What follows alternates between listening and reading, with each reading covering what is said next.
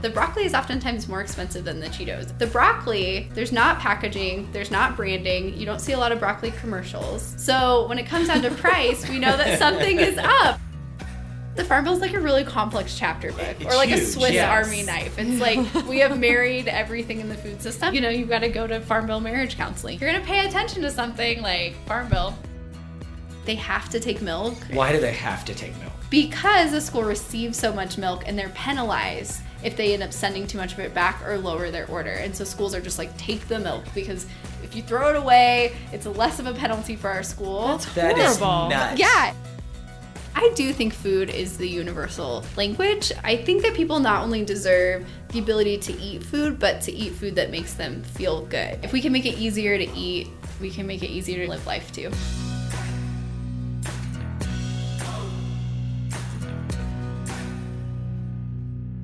This is Edible Economy. I'm Nate. I'm Kim. And we have Amy Nelms here today. Welcome, Amy. Hi, Amy. Hi, everyone. And Amy is with Live Well and Live Well, Colorado. Oh, yeah. So Amy has some cool stuff to talk about today. So let's see. Where do you want to start today? How about tell us a little bit about Live Well and what you do at Live Well and why it's awesome. Yeah, so Live Well Colorado has been around for about 10 years. We're actually celebrating our 10-year anniversary this year. And originally it was an organization that was really meant to focus on healthy eating and active living throughout the state for all Coloradans. And then a couple years ago, Live Well kind of teed its focus in to really work on healthy eating and active living opportunities for low-income people and people of color. And this comes from, Colorado is known as like the healthiest state, and people talk about, Colorado is really healthy and it has all these extreme sports and it has all this running. But we also have some pretty extreme inequities between people who are higher income and people who are low income. And then there's also worse health outcomes for both low-income people and people of color at pretty high rates. We're also one of the only states where obesity in children is like on the rise. And so as much as we have all these really positive, healthy eating, active living, farming economy and extreme sports and rock climbing and snowboarding, we also have this other angle of healthy food and local food, and then spaces to be active and spaces to, bike and get to work, not being accessible for everyone. So Live Well really just tackles that in lots of different ways. We have programs and policy, and then we work in partnership with folks all around the state. So you were explaining that there's some kids where obesity is on the rise. What's behind that? Do you know the science, or do you guys talk about that? Like, why is that happening? Yeah, I think that's happening for a ton of reasons. I think in general, being healthy isn't an easy choice to make. I think even when you have the education and if I just ate fruits and vegetables, boom, I'd be healthy. But there's all these other factors that play into it. And so something I tell folks that I'm talking to in community is that what it really boils down to is when you go to the grocery store and you look at, say, the cost of a head of broccoli, and then you look over at the cost of the Cheetos that are right next to the aisle, you'll notice that the broccoli is oftentimes more expensive than the Cheetos. And that makes no sense economically, because oftentimes the Cheetos have traveled further. They have more ingredients in them. They have packaging, they have branding, they have marketing. The broccoli may have gone from one farmer, it could travel state to state, or it could be from Colorado, but it probably went to a distributor and then to the store. There's not packaging, there's not branding, you don't see a lot of broccoli commercials. So when it comes down to price, we know that something is up. We know that something's up in our food system when fresh food is more expensive than processed food. And so what that really boils down to, I would say it's less about the science of why people are healthy or unhealthy. I think, doctors know a lot about that. But I think that when we look at, say, the Farm Bill and other policies we have, we're just really over-subsidizing our cash crops. And that would be corn, soy, wheat, and dairy. I'm not sure it actually counts as a cash crop, but corn, soy, and wheat. And then we use things like dairy corn. Still has its subsidies. Yeah, it does. Things. Yeah. But say like corn, when you look at high fructose corn syrup, that's why it's in everything. And so because it's so cheap. Because it's so cheap to make. Well, but it's not cheap. It's subsidized. Yeah. So it's cheap because it's subsidized. Right. And Yes. so that's That's one of the reasons that you're saying this food, the Cheetos, don't cost as much as the broccoli. Exactly. Because you don't get subsidies for growing broccoli or really anything but commodities, right? Yeah, exactly. So anything that's not one of those commodity crops is called a specialty crop. And I always joke that I wonder if our tomatoes and our lettuce feel like, why am I so special? And why don't I get as much money as the corn? You know, this should all be a scheme. commercial now. I can only think of a broccoli commercial in my head right now. Like broccoli running along, talking to other vegetables, talking about how special they are. Yeah. And being really cheap. Yeah. And then shunning the corn. Shunning the corn. Yep. Exactly. That's a great commercial. We can produce it right after the podcast. I like it. Yeah. Yeah. But I think that's right. I mean, I just think at the end of the day, a lot of it boils down to that. That's what you see in stores more often. Those products are shelf staples, so stores don't have to worry about if they're going to spoil or not. And then, you know, when you think about schools with higher free and reduced lunch rates, schools in lower income neighborhoods just tend to have less funding for school lunch. And so not only are kids eating this highly processed food at home, maybe because of time, maybe because of availability at the store, maybe their own parents don't have a stove or a fridge, you also have this issue where they're going into their school and then eating highly processed food there. Yeah. And so I think that we focus a lot on consumers to just choose to be healthy. And just as a person and then in my work at Live Well, I really think it's about making that choice easier for all of us, because I don't think anyone across the board is making that choice perfectly every day. And I don't think our system makes it easy. You know, and once you start eating right and eating well, then eating the other way it's off-putting. It's almost kind of gross.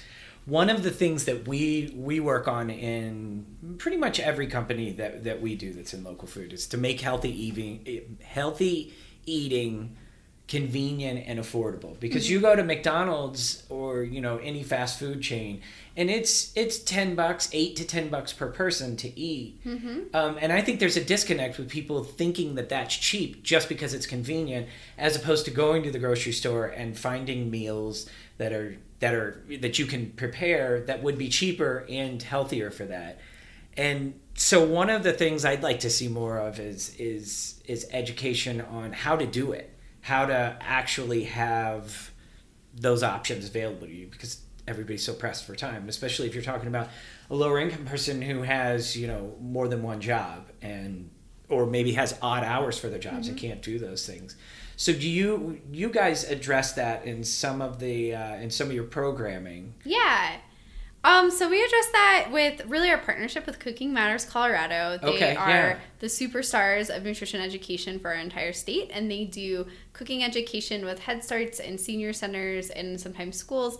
And then they also do tours at farmers markets that participate in Double Up Food Bucks, so that people are kind of comfortable and familiar in a farmers market space. And then all of those classes are actually, they get incentives. So a $10 gift card to the market to be able to shop and pick out what's healthy.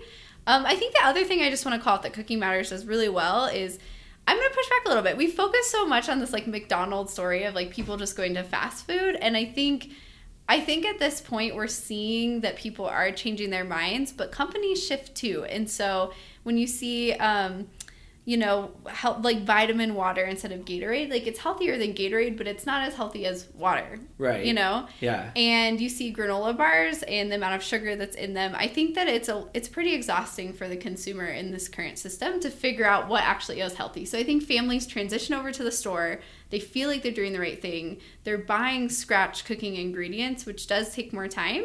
And then we're finding that there's actually still a lot of sugar content in some of those scratch cooking ingredients. And I think walk down the frozen food aisle and look at some of those ingredients. And I think that you see, people can say fries are bad, fried chicken is bad, but some of those like healthy, quote unquote, like pizzas, like still aren't great for you. And I think it's kind of loaded with sodium and sugar and everything like that too. And they're just branded in this really smart way where if you're a consumer pressed for time and it's already hard for your family to just go to the store, that then to have to like read the labels and figure out which bread has over 8 to 10 grams of sugar in it and which bread's actually healthy. I think we're just putting a lot of burden on the consumer to figure all of that out. And then at the same time, like I talk to a lot of families and communities. So what I do at Double Up, it's really focused on SNAP, formerly food stamps. And we hear a lot from families who say, I work a night shift. So by the time my kids get home from school, to actually like cook the dinner, get them to eat, get out the door for work is really challenging. So I do think there's kind of a time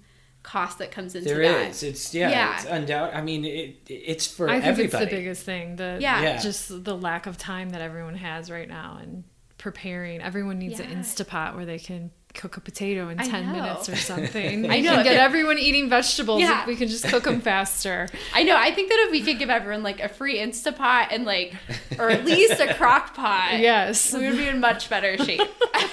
and a cookbook that goes along with that. Yeah. Of ingredients saved from the local farmers things markets. That kids will eat. Because then that's another thing. I mean, how many parents do you hear that say like they make one child one thing and one child another thing, or my friend the other day was saying like, I put this meal down in front of my son every day and then we just look at each other and laugh like, why did I even make that? I knew he wasn't even going to eat that, you know. So on that point, I've heard, I'm sure you've heard about this too, Amy, but if you give a kid an apple, it's a low percentage that the kid's going to eat it. But if you cut that apple up, the percentage goes way up.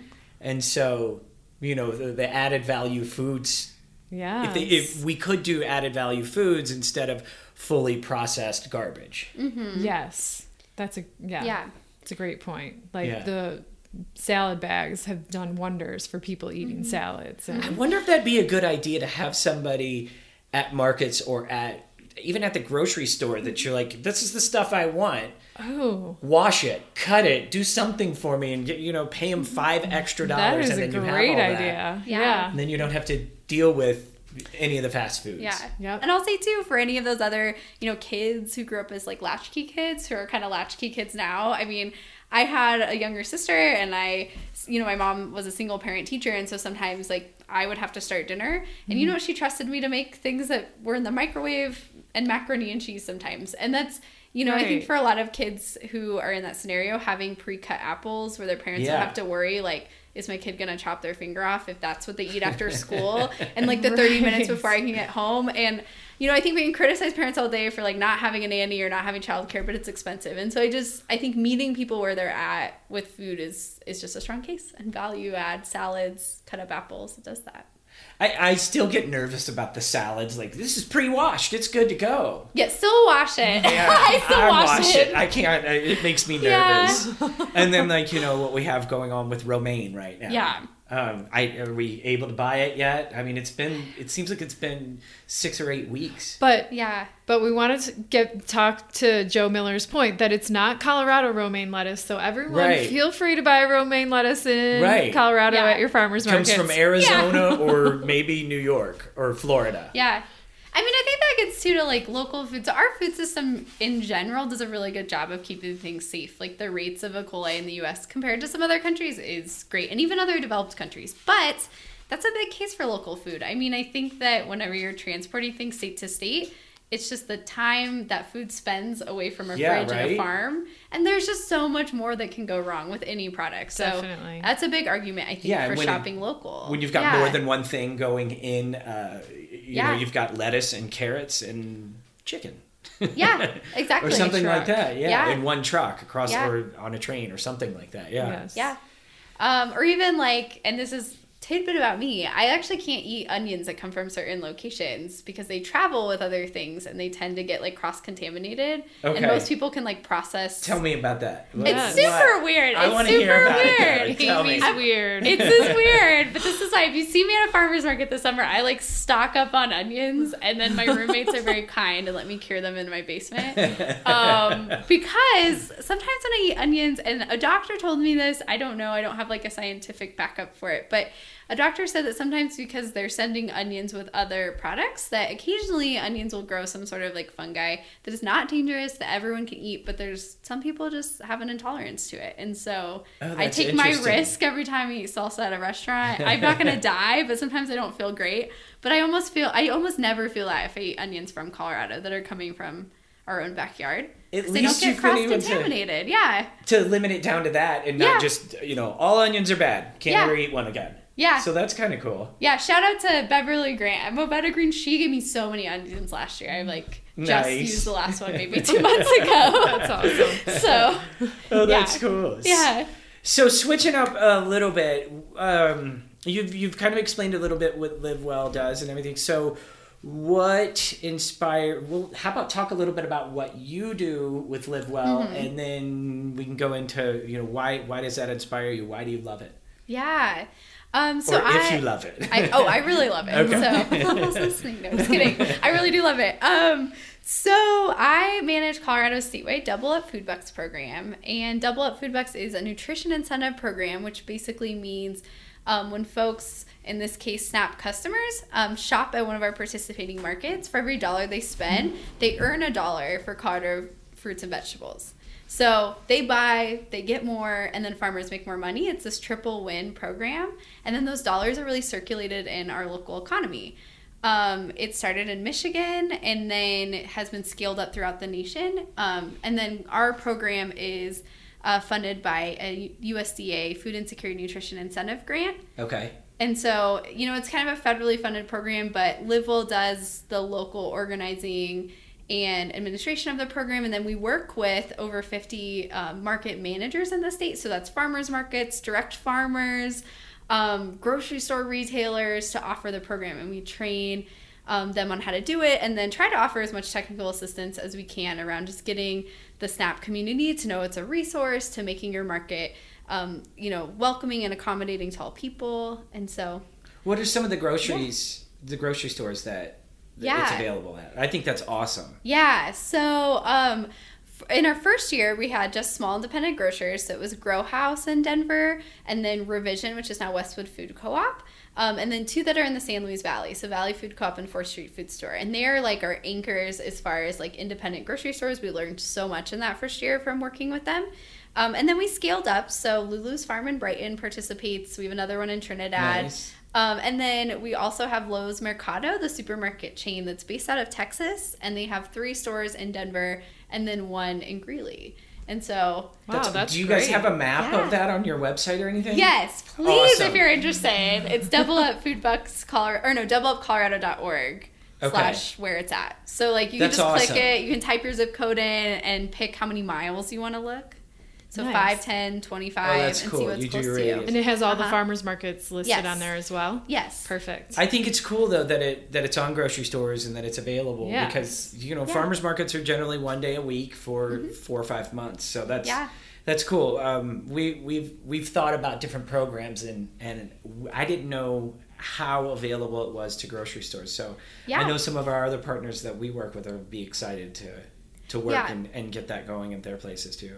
Oh, yeah, that would be great. We love grocery stores. And farmers have told me, like, if their food is going to the grocery store and people are buying it, if it's going to the market, they just need to sell food. And having the more options is better than less. Yeah. So, yeah. So, how about you? Why are you, what inspired you to do this? Why do you love it? Oh, I don't know how long of a story to tell here, but good thing there's editing. So I had been working with the Double Up Food Bucks program in Michigan. I was part of a community development corporation called Grandma Rosedale Community Development Corporation, and they had a local farmers market that did Double Up Food Bucks. And so, I kind of did that day-to-day interaction with SNAP customers and just really liked the program. And then when I was starting in Colorado, I'm from Grand Junction, and I'd always thought, Colorado could really use this program. We have this really robust farm economy. We have a lot of low-income consumers. Gentrification is a really big problem right now, rising prices. And I wanted to see it come back to my home state. And so when I saw that Live Well had applied and received the Finney grant, I decided to apply and ended up right back here, back in Colorado. And then as far as like why I like Double Up Food Bucks specifically, Double Up, it helps people eat healthier, it helps people not go hungry. But I think at the end of the day, my passion for it really lies in the fact that I think that people not only deserve the ability to eat food, but to eat food that makes them feel good. And to choose the food that makes their families feel good. And so I think that Double Up, it's not necessarily it is giving people free fruits and vegetables, but they get to choose what those fruits and vegetables are, and they get to be invited into our local food community, which is for everybody. Yeah, and that's a big deal too. Yeah, I think, local food's for everyone, but I think just it's been restricted for a long time, and there's kind of a stigma around who's our local food economy for. And there's this thing that we call the 20% tipping point. So if 20% of people in Colorado bought Colorado grown, like we would see thousands of more jobs and, you know, thousands of more dollars in the economy, etc. And I think that why not include everyone in that? Why not make it so we're just closer to that 20%, you know? And I tell our markets, our SNAP customers in Colorado, it makes up about 11% of our population that's currently enrolled in SNAP, and then there's more that are eligible. You mean what? You're 11% of the state of Colorado is enrolled in SNAP. Yeah. Okay. So 5% of those folks shopped with Double Up, and we're shopping for local food. We're already a fourth of the way there to our 20% tipping point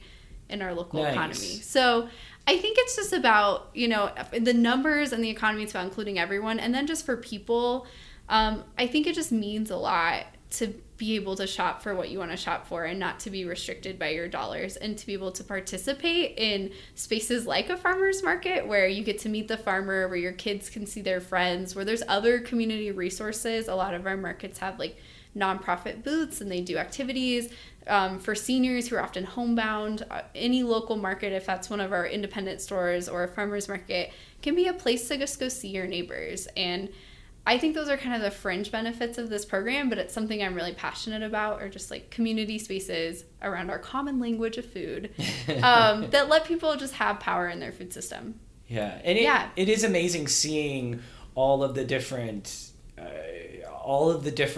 types of people that come to, you know, that come to our market that we run, to see them. It's everybody. It's all different shapes, sizes, and colors of people, and multiple family members or one person.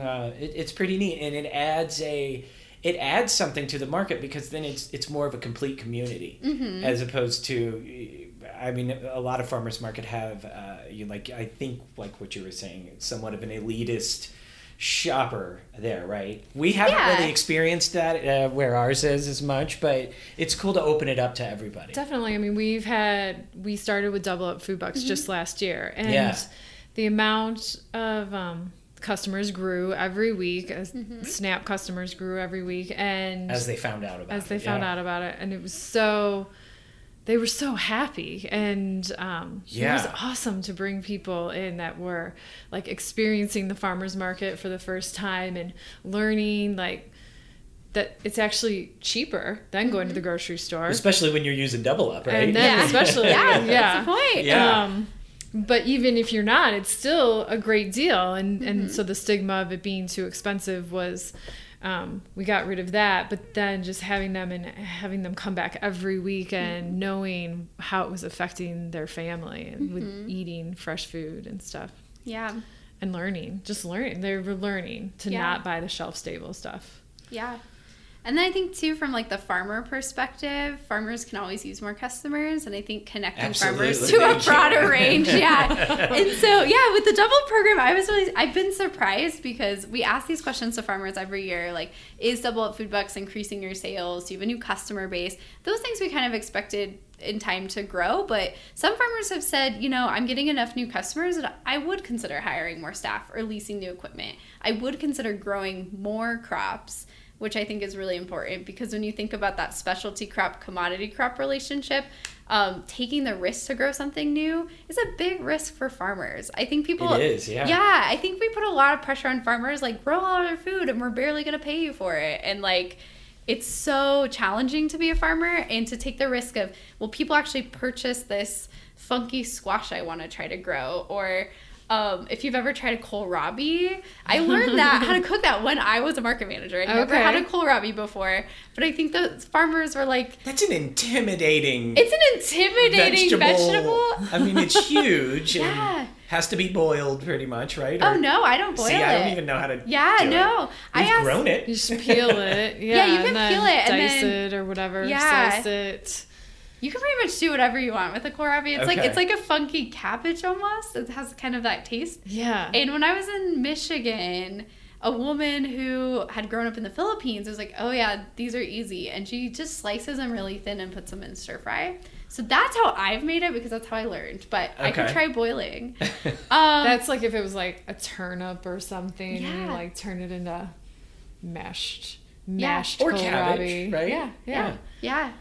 But I think that, to diversify your crop is intimidating because I think a lot of farmers want to try growing new things. I hear a lot of farmers be like, oh, I have this new kind of strawberry I kind of want to experiment with. Or like, what if there's this type of green that no one's eating? Like no one's eating mustard greens in Colorado, but they're so fun to grow.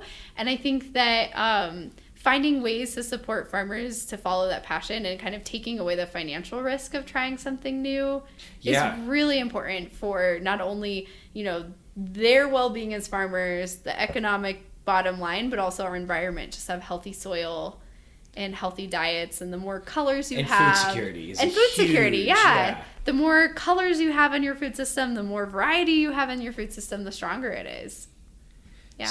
So I'm going to keep switching gears. We're just going to bounce all over the place. I love what you're telling us so far. Okay, good. What are some of the aspects of your job that people don't know about, or that are not readily available, but they're vital? Yeah. I think we're in a very unique place with Colorado Double Up because Wendy Peters-Muschetti and I, and she's our director of food systems at LiveWell, we both come from kind of a social work, urban planning background. And so I know this is a public health program, but I have always come at it from the angle of I think that welcoming inclusive spaces are key.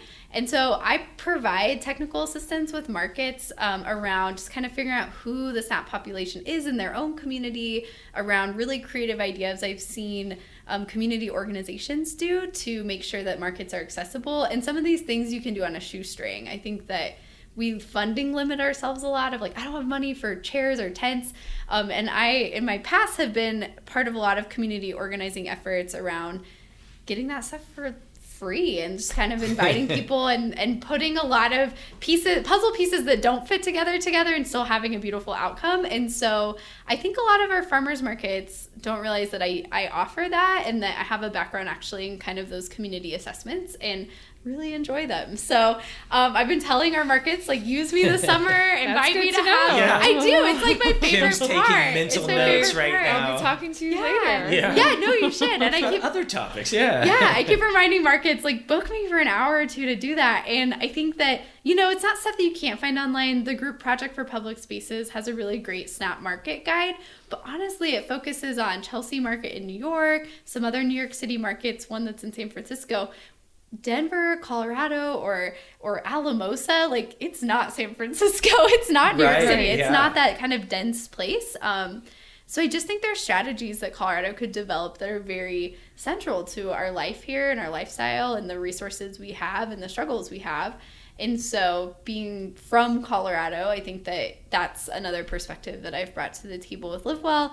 And then I'm trying to think other things that people don't know that I do. I mean, there's a lot of... Or even that LiveWell, too. At LiveWell, yeah. I guess another one is I don't think School Food Initiative gets enough press. I agree, for sure. Yeah, so we have another program, School Food Initiative, that's much more behind the scenes than Double Up Food Books, but I think has an extremely deep impact. And they are working with schools that have a high free and reduced lunch rate in order to help those schools go back to scratch cooking. And so when schools so if you think about like your individual food budget, it's one of the first things to go is healthy food, because your rent, you can't change that. You can't change gas costs, but you can change food costs by buying lesser quality food or by, sometimes buying higher quality food depending on how you're figuring it out. But I think schools go through that same thing. So our schools go through some pretty serious budget cuts.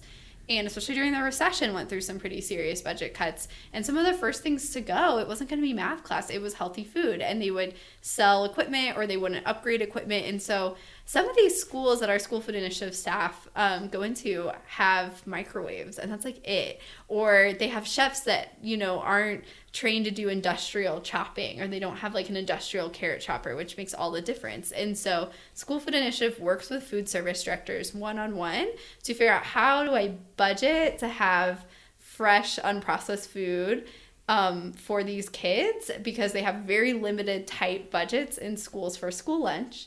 And then once we have this fresh food, how do I store it, prepare it, get kids to like it, all of those things in the very complicated... Market it to their own children. Yeah, market it to these kids in a way that fits into the very rigid programs that are school food and school food funding. And so it's incredible. What's that called again? School Food Initiative. Okay. Yeah. So I've heard that in recent years with the school budget cuts that, like you said, they only have microwaves now, but like the school systems have this off-site warehouse where all food gets delivered, it gets processed and like then distributed to the schools within the district, at which point they can just like cook it in a microwave. Yeah. Or and so their kitchens they're not fully equipped, like you were saying, but then they don't have the staff, and the hardest thing to get back to cooking at the school is affording staff to do that. And they just can't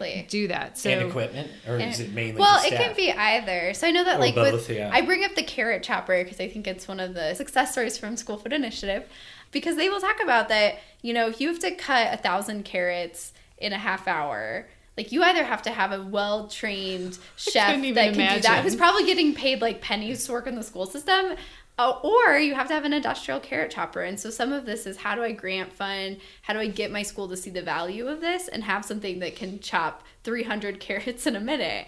And I think that also, you know... I'd like to see the machine that chops 300 carrots in a minute. Yeah. That sounds pretty cool. Yeah. I want one. You could go visit... I want one. Yeah. So the Food School Initiative is like finding grants to help get these kitchens working again and get funding for employees and stuff as well. Yeah, it's sometimes grants, and then it's also, you know, they have, so for school lunch, and I don't have all the stats memorized the way I do for SNAP stuff, but they get a pretty limited amount per kid. And something that I think that, you know, parents who have the freedom to send their kids with lunch, it's a fine balance, because when you pull children out of the school system, you pull that funding out too. And then the money that the school has to spend on food goes down. And so the kids that suffer the most are the kids whose parents actually can't send them with like a healthy lunch alternative. But then the parents that want their kids to eat healthy, it's like, at what point... It's just a hard decision for them to make. Sure. Because well, maybe they could. If they could afford it, maybe they should give a couple of dollars or something like that, and then send with the lunch. But exactly, it's expensive, but still, if you can keep your kid in that system and then send them with a lunch anyway, it works, because the school really needs the lunch funding to offset the kids who can't afford it. And so as parents pull kids out and they have a lower budget, it's also just going through, when you say pull out, what do you mean? That's what I wanted to clarify. Sorry, I mean just pull out of the lunch program. That's a good question. Okay. So like not pull out of school. So, you know, like if you're a parent... So it's a smaller pool of money that goes into buying the food and so on, and the whole downstream. Oh, so I didn't know that. So kids have to be like, they're enrolled in the lunch program? Yeah. I didn't know that. I just remember like... I don't know, in high school, like if you had cash that day, you'd buy something from the cafeteria, and if you didn't, you didn't. I didn't know there was like an enrollment. Yeah. Well, you would bum money from your friend to buy your food. I always brought my own lunch. That's Yeah. And high school is really complicated for that reason. So School Food Initiative is really with elementary schools at the moment, because it's the easier system to change. And if you can get kids to eat healthy when they're 6, 7, 8, they'll probably make better decisions when they're 14, 15, 16. It's hard because high schoolers have so much freedom that, like, when I was in high school, we had off-campus lunch. So even if my mom had been paying for lunch, half the time someone said, want to hop in my car and go to Taco Bell? You're not going to say no to that when you're 15, you know? Sure. And so it's really elementary schools. But just to kind of reiterate your question, like, so when parents decide, you know, I want my kid to be healthier, I'm frustrated about what the school lunch options are, which makes total sense because it's not always the best food. And they say, you know what, I'm going to, you know, pack my kid a lunch and stop paying the school for school lunch. I see that logic. It makes a lot of sense. But then the problem is that takes away more funds and the quality continues to drop. And so it's not the only reason school food's not good. I'm not blaming parents. Right. But it is a tip for, like, if you want to make a difference in the system. We could even blame Tabor if we wanted. Ooh, yeah. You could blame Tabor for a lot of things. But, So, you know, it's complicated. But I think that just getting schools where they're at and seeing if they can buy fresh produce is really important. And that's hard logistically too, though, because they, like I was saying, they have this centralized like drop off food location, and now these places have to drop food off to the schools. Yeah. And then to make it even harder, wouldn't it be amazing if like the farmer could just pull up with his truck and drop it off to a school, which hopefully we'll get to again. Yeah. At some point. Yeah. And that's what I'll say for anyone who is fresh out of the food system. It's just there are a lot of third-party players, and sometimes that's helpful because we can have, you know, a farmer who maybe only farms 2 acres of carrots and a farmer that farms 50 acres of carrots. And when you go to the store, it's just labeled Colorado carrots, and it might come from farmer A or farmer B. And I think that that's good. But then I also think having these third-party players can make it really complicated, and it can make it harder to change and harder to understand. So... And then the other thing Livewell does that people aren't always aware of is we have a whole policy team that does both food policy and then policy around active living, so transportation, and making sure as we push through money for roads, we're also considering bike paths and multimodal transportation, so buses and light rail, things like that. So the policy team... They're awesome. How do they do are they down at the Capitol making requests or strategic partners? How do they do what they do? Yeah, so I mostly know about the food side because I'm more involved in that. But they're based at our office, and sometimes we run bills. So for instance, we just ran an initiative through the Joint Budget Committee to have the state allocate what ended up being $190,000 to nutrition incentive programs. So that could be double up. That could turn into a double up version for not just SNAP, but for WIC. We'll see what happens. But they, put that proposed it in the Joint Budget Committee and followed that process all the way through, and then it just passed. And so there's that kind of like how a bill, I'm just a bill, you can rewatch that video, but there's that process, and then they do a lot of support work. Sometimes we endorse legislation. With the Farm Bill coming up, there's a lot of Farm Bill action items. So we have a whole team called the Farm Bill Action Team. Are you pretty studied on the Farm Bill? Parts of it. The Farm Bill is like a really complex chapter book. It's or like huge, a Swiss Army knife. It's like we have married everything in the food system except school lunch. And we've married it all together into the Farm Bill, which is good and bad. But... yeah. We're actually contemplating having a show that's just on the Farm Bill because you should. We hear Farm Bill in the news, and then it's a driving factor and force in a lot of different areas of life. It's even affecting current polls in politics and stuff like that.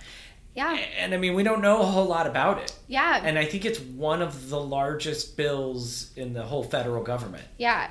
I'm actually surprised how the news or even like local advocacy organizations, the Farm Bill's not on a lot of people's radar. And it really should be because it includes money that goes into things like rural development, forestry. It has our safety net for SNAP included. It is just a dense bill that includes lots of ways of life. So if you are a hiker, you should care about the Farm Bill. If you eat fruits and vegetables, you should care about for the Farm Bill. That's where all these subsidies live.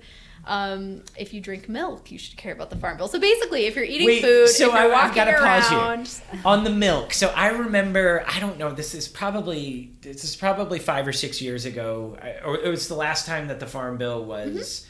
Because it's not every year. Right? It's every 4 years, yeah. So the last time, and I'm sure it's the same reasoning and everything right now, but I remember the argument was, if we don't do this, milk is going to go to $12 a gallon. Did you remember hearing that? What in the heck did that mean? Why? What are they talking about? Yeah. So the milk system is really complicated, just like the farm system. But I would say, as far as independent dairy goes, like independent dairy farmers are suffering.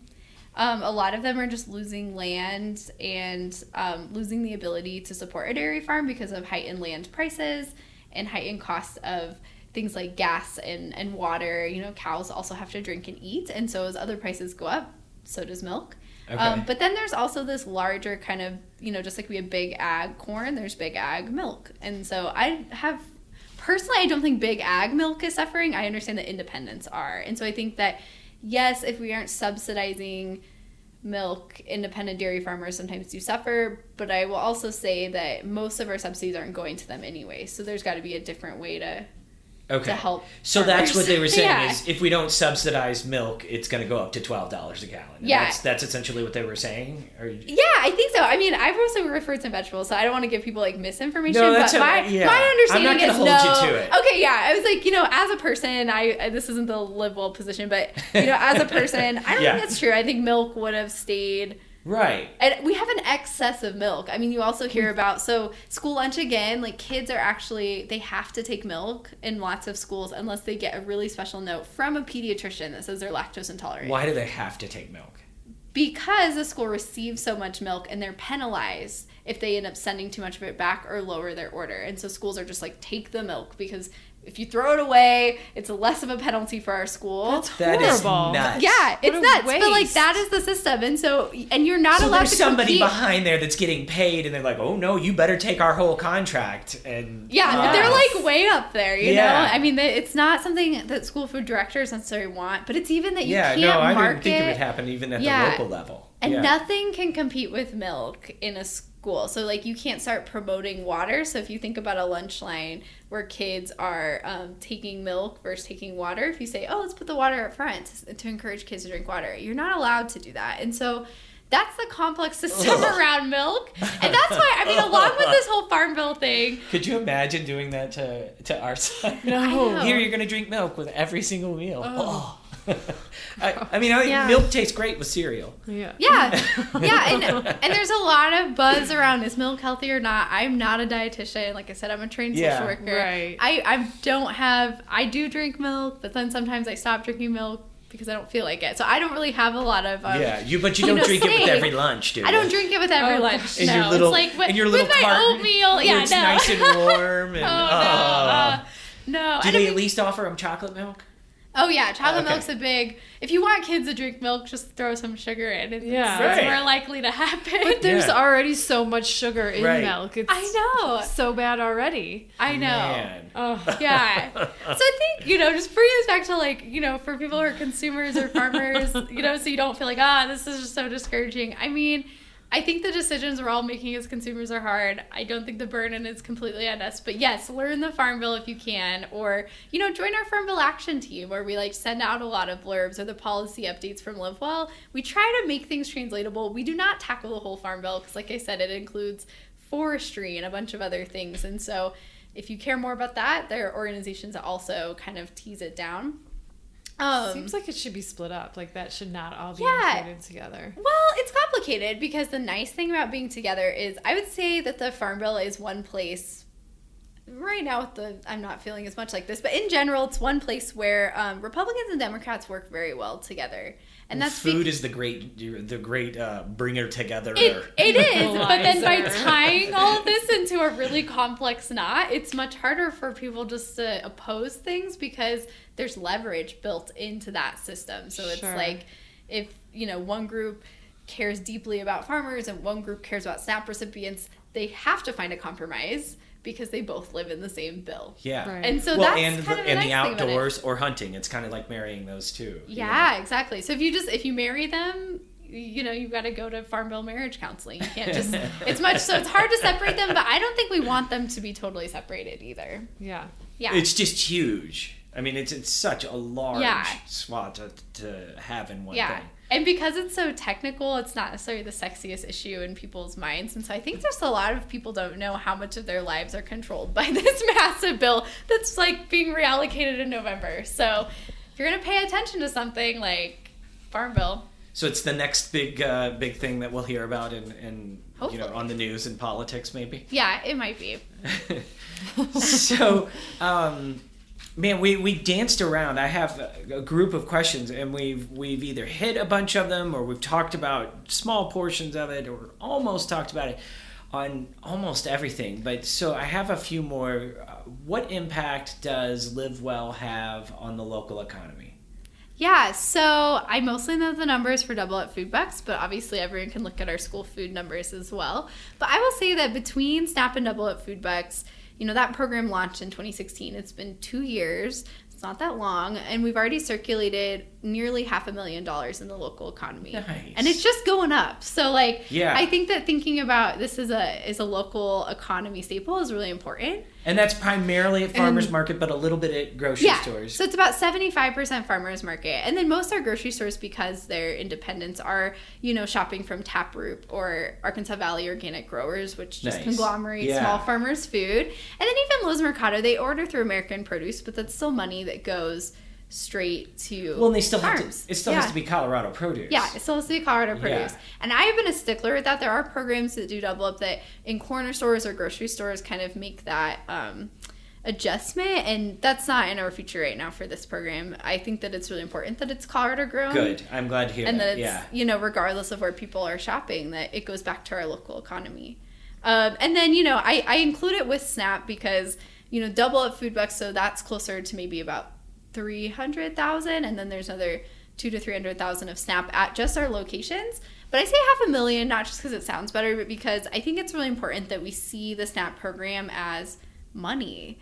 Like, people hate on the SNAP program so much, but those are all dollars that people are spending on food, and if they're spending them at your farmer's market, that's good for all of us. It's not just, it is helping people, but it's also helping us in return. Yeah, it's helping the farmer, it's helping the person who needs good food. It's helping the cashiers, it's helping the guy who has to drive the produce truck to Lowe's. I mean, it trickles all over our system, Yeah, right. It really does, and it stays in the system. I can't remember the facts, but there's something like for every dollar that stays in the local economy, it's like $6. It's like the equivalent of $6 somehow, some way. Anyway, it's a lot better. Yeah. So talk about the connection from LiveWell's perspective or from your own perspective about the connection between physical activity, food, and health, and why it's important not just to the people that are eating well or trying to eat better and exercising, but why its effect is important to the overall community and each little community. Yeah. I'll leave it to you. Okay. So I think that obviously for health outcomes that both exercise and food really matter. And actually a really interesting study came out that just said that if you can scratch cook, you're already doing way more for your health outcomes than a lot of other... considering that exercise in and of itself? Oh, it might be. It sometimes feels like it. Yeah. I baked bread for the first time this year. It's work, actually. Especially if you don't have a bread maker. Yeah, okay, that was my next question. Yeah, I don't have a bread maker. But I think I'd love to talk about the community part. I think that for both food and exercise, I think just having spaces where people are really able to do that just creates a healthier community overall. I think that some of it's just the effect of seeing other people being active in your own backyard. But then, especially for our physical activity, a lot of that affects the safety of our communities. And think how much safer it is when you know your neighbors. And what's the easiest way to know your neighbor? To see them in the park that's next door or in the yard or running. I think that as we've kind of separated physical activity spaces out of our lives, we've also separated people from knowing one another. And that creates just a fear. Perspective, yeah. Yeah, I think it creates a fear, and I don't think it's a fear that we need to have. And I think that as we think about how do we make our community stronger and safer, it is about just getting FaceTime. They say that when you're making a new friend, you really need to see someone about 7 times before you feel truly comfortable. With your neighbors, you need to see them about 7 times, and the easiest way to do that is being outside of your home and exercising. And then I also think with food, I just think there's so much that's important about food. But I do think that as far as community goes, I do think food is the universal language. I like that. That's a good comment. Yeah. Quote. Quote. You can quote me on that. My entry into food work was very haphazard, and it came from, living in a community in Iowa for about 4 years that was struggling, where there were a lot of local farmers who were growing corn. And then, you'd be surrounded by farms, but all of that food would be exported, and none of it made it into the hands of the children who lived in that community. So it was like the little niche where you see this cycle, honestly, at its worst. And so there's also a university there. That's why I was there. And we found that the university would pull a lot of resources, and it was, we had some efforts to see how can we work with the resources that are generated through a university economy and then a farm economy and link them better together. And everyone's first topic was, we want to talk about food and we want to talk about farming. And if you've ever met a community organizer, sometimes you let the community take the reins in a lot of ways. And so I just learned a lot from living there, and found that populations within our small town who never talked to each other found a lot of common threads through food. And then I saw that going into my work in Detroit and then back in Colorado. I think that we all understand the need to eat. And so when you're talking about bigger issues around racial equity, around income inequality, it's just more translatable through food, because maybe you can't experience or understand somebody's experience as, say, a person of color, a person of low income, or a person of high income, but you can understand the relationship to food, and through that relationship comes deeper social change. And so that's like my perspective on food and why I think it's so important. I think it's important to be healthy, but it's also important to look at the system that makes that hard and say, you know what, we are a community together, and it is actually hard for all of us, and to understand the nuances from, 5 Points in Denver to Brighton to Grand Junction, and figure out that the system works differently in each of those places, but in none of them is everyone being served. And so it comes back to the old saying, like, just break bread together. Exactly. And you get to know each other and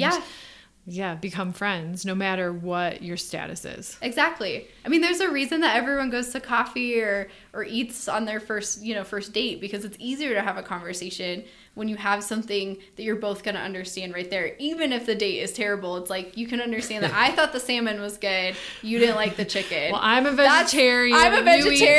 So we're done. Yeah. Food is a great conversation starter.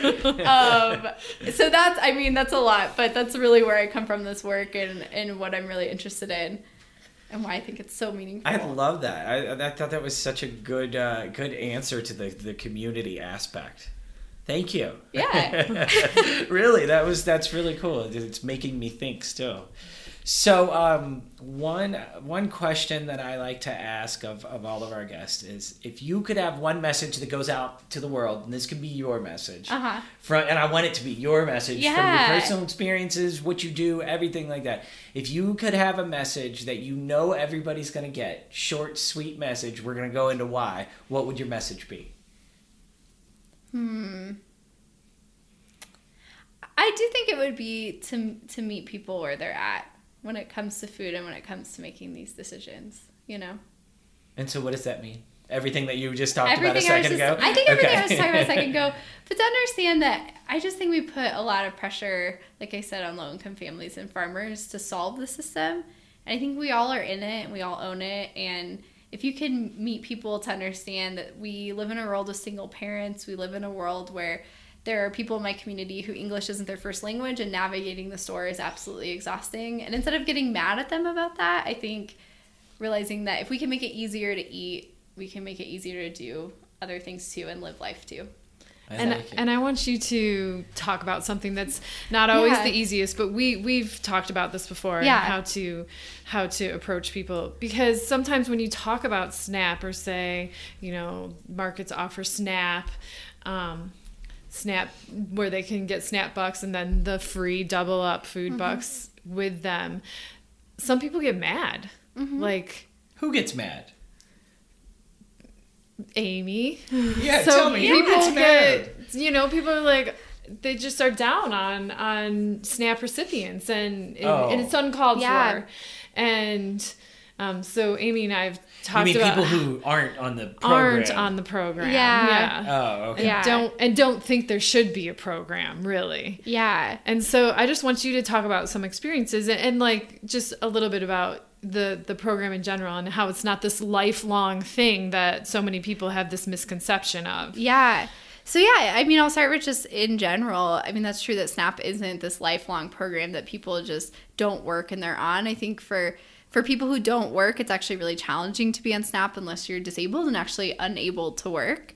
And most people who don't work, it's an emergency thing that people use for about 3 months. And then folks who are working sometimes 2 or 3 jobs and are just not making enough money to have a quality life, they're on SNAP an average of 11 months. And so what we find is this is really an emergency assistance program for people. The folks that used Double Up last year, it's probably only about 30% of them will even be on SNAP this summer. Many of them have found another job or don't need SNAP anymore.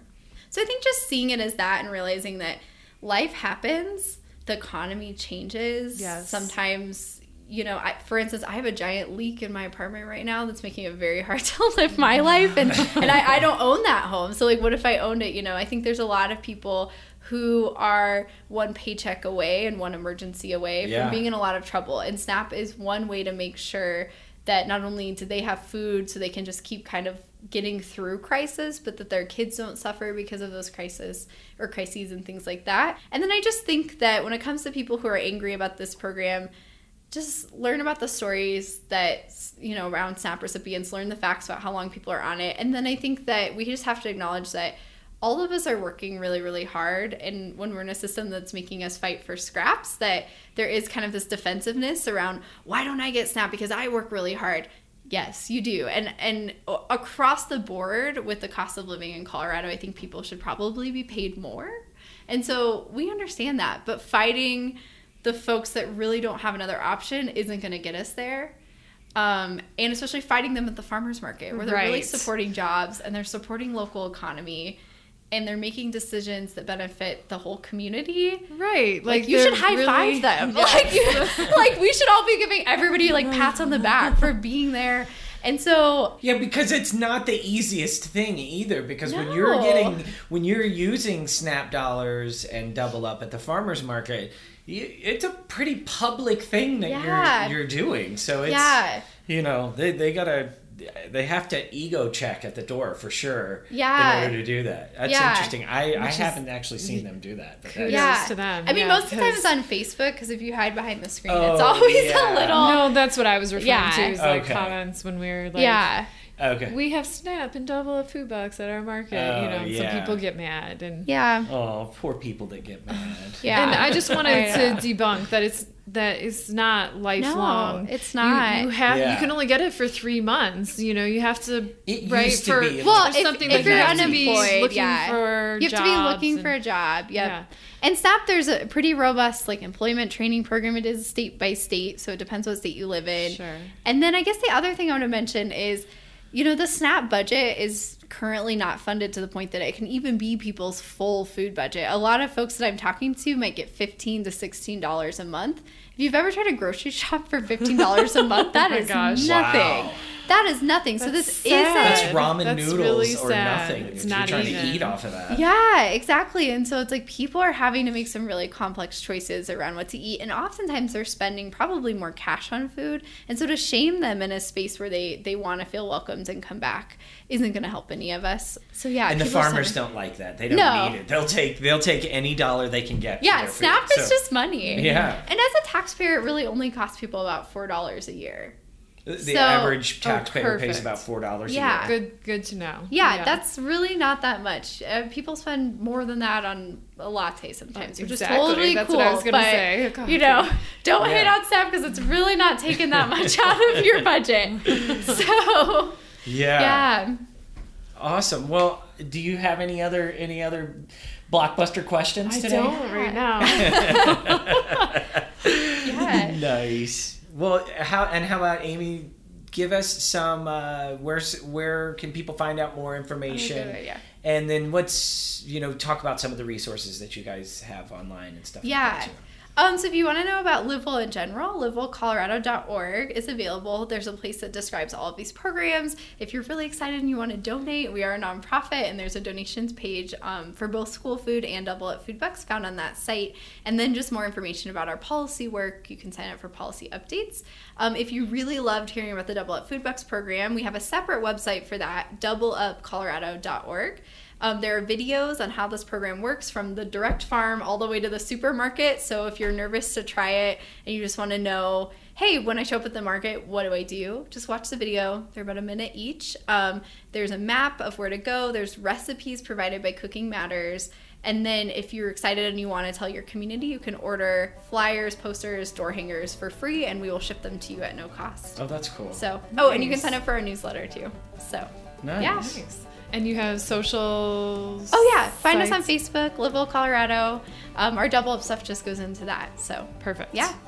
Awesome. And you can find the show notes and all the information Amy just talked about on our website, edibleeconomy.com. And you can also find us on our socials at Edible Economy. Thanks for joining us today. Thanks, Morrow Media. Thanks, and Morrow Amy, Media. thanks for coming out. Thank you, Amy. Thank you for having me.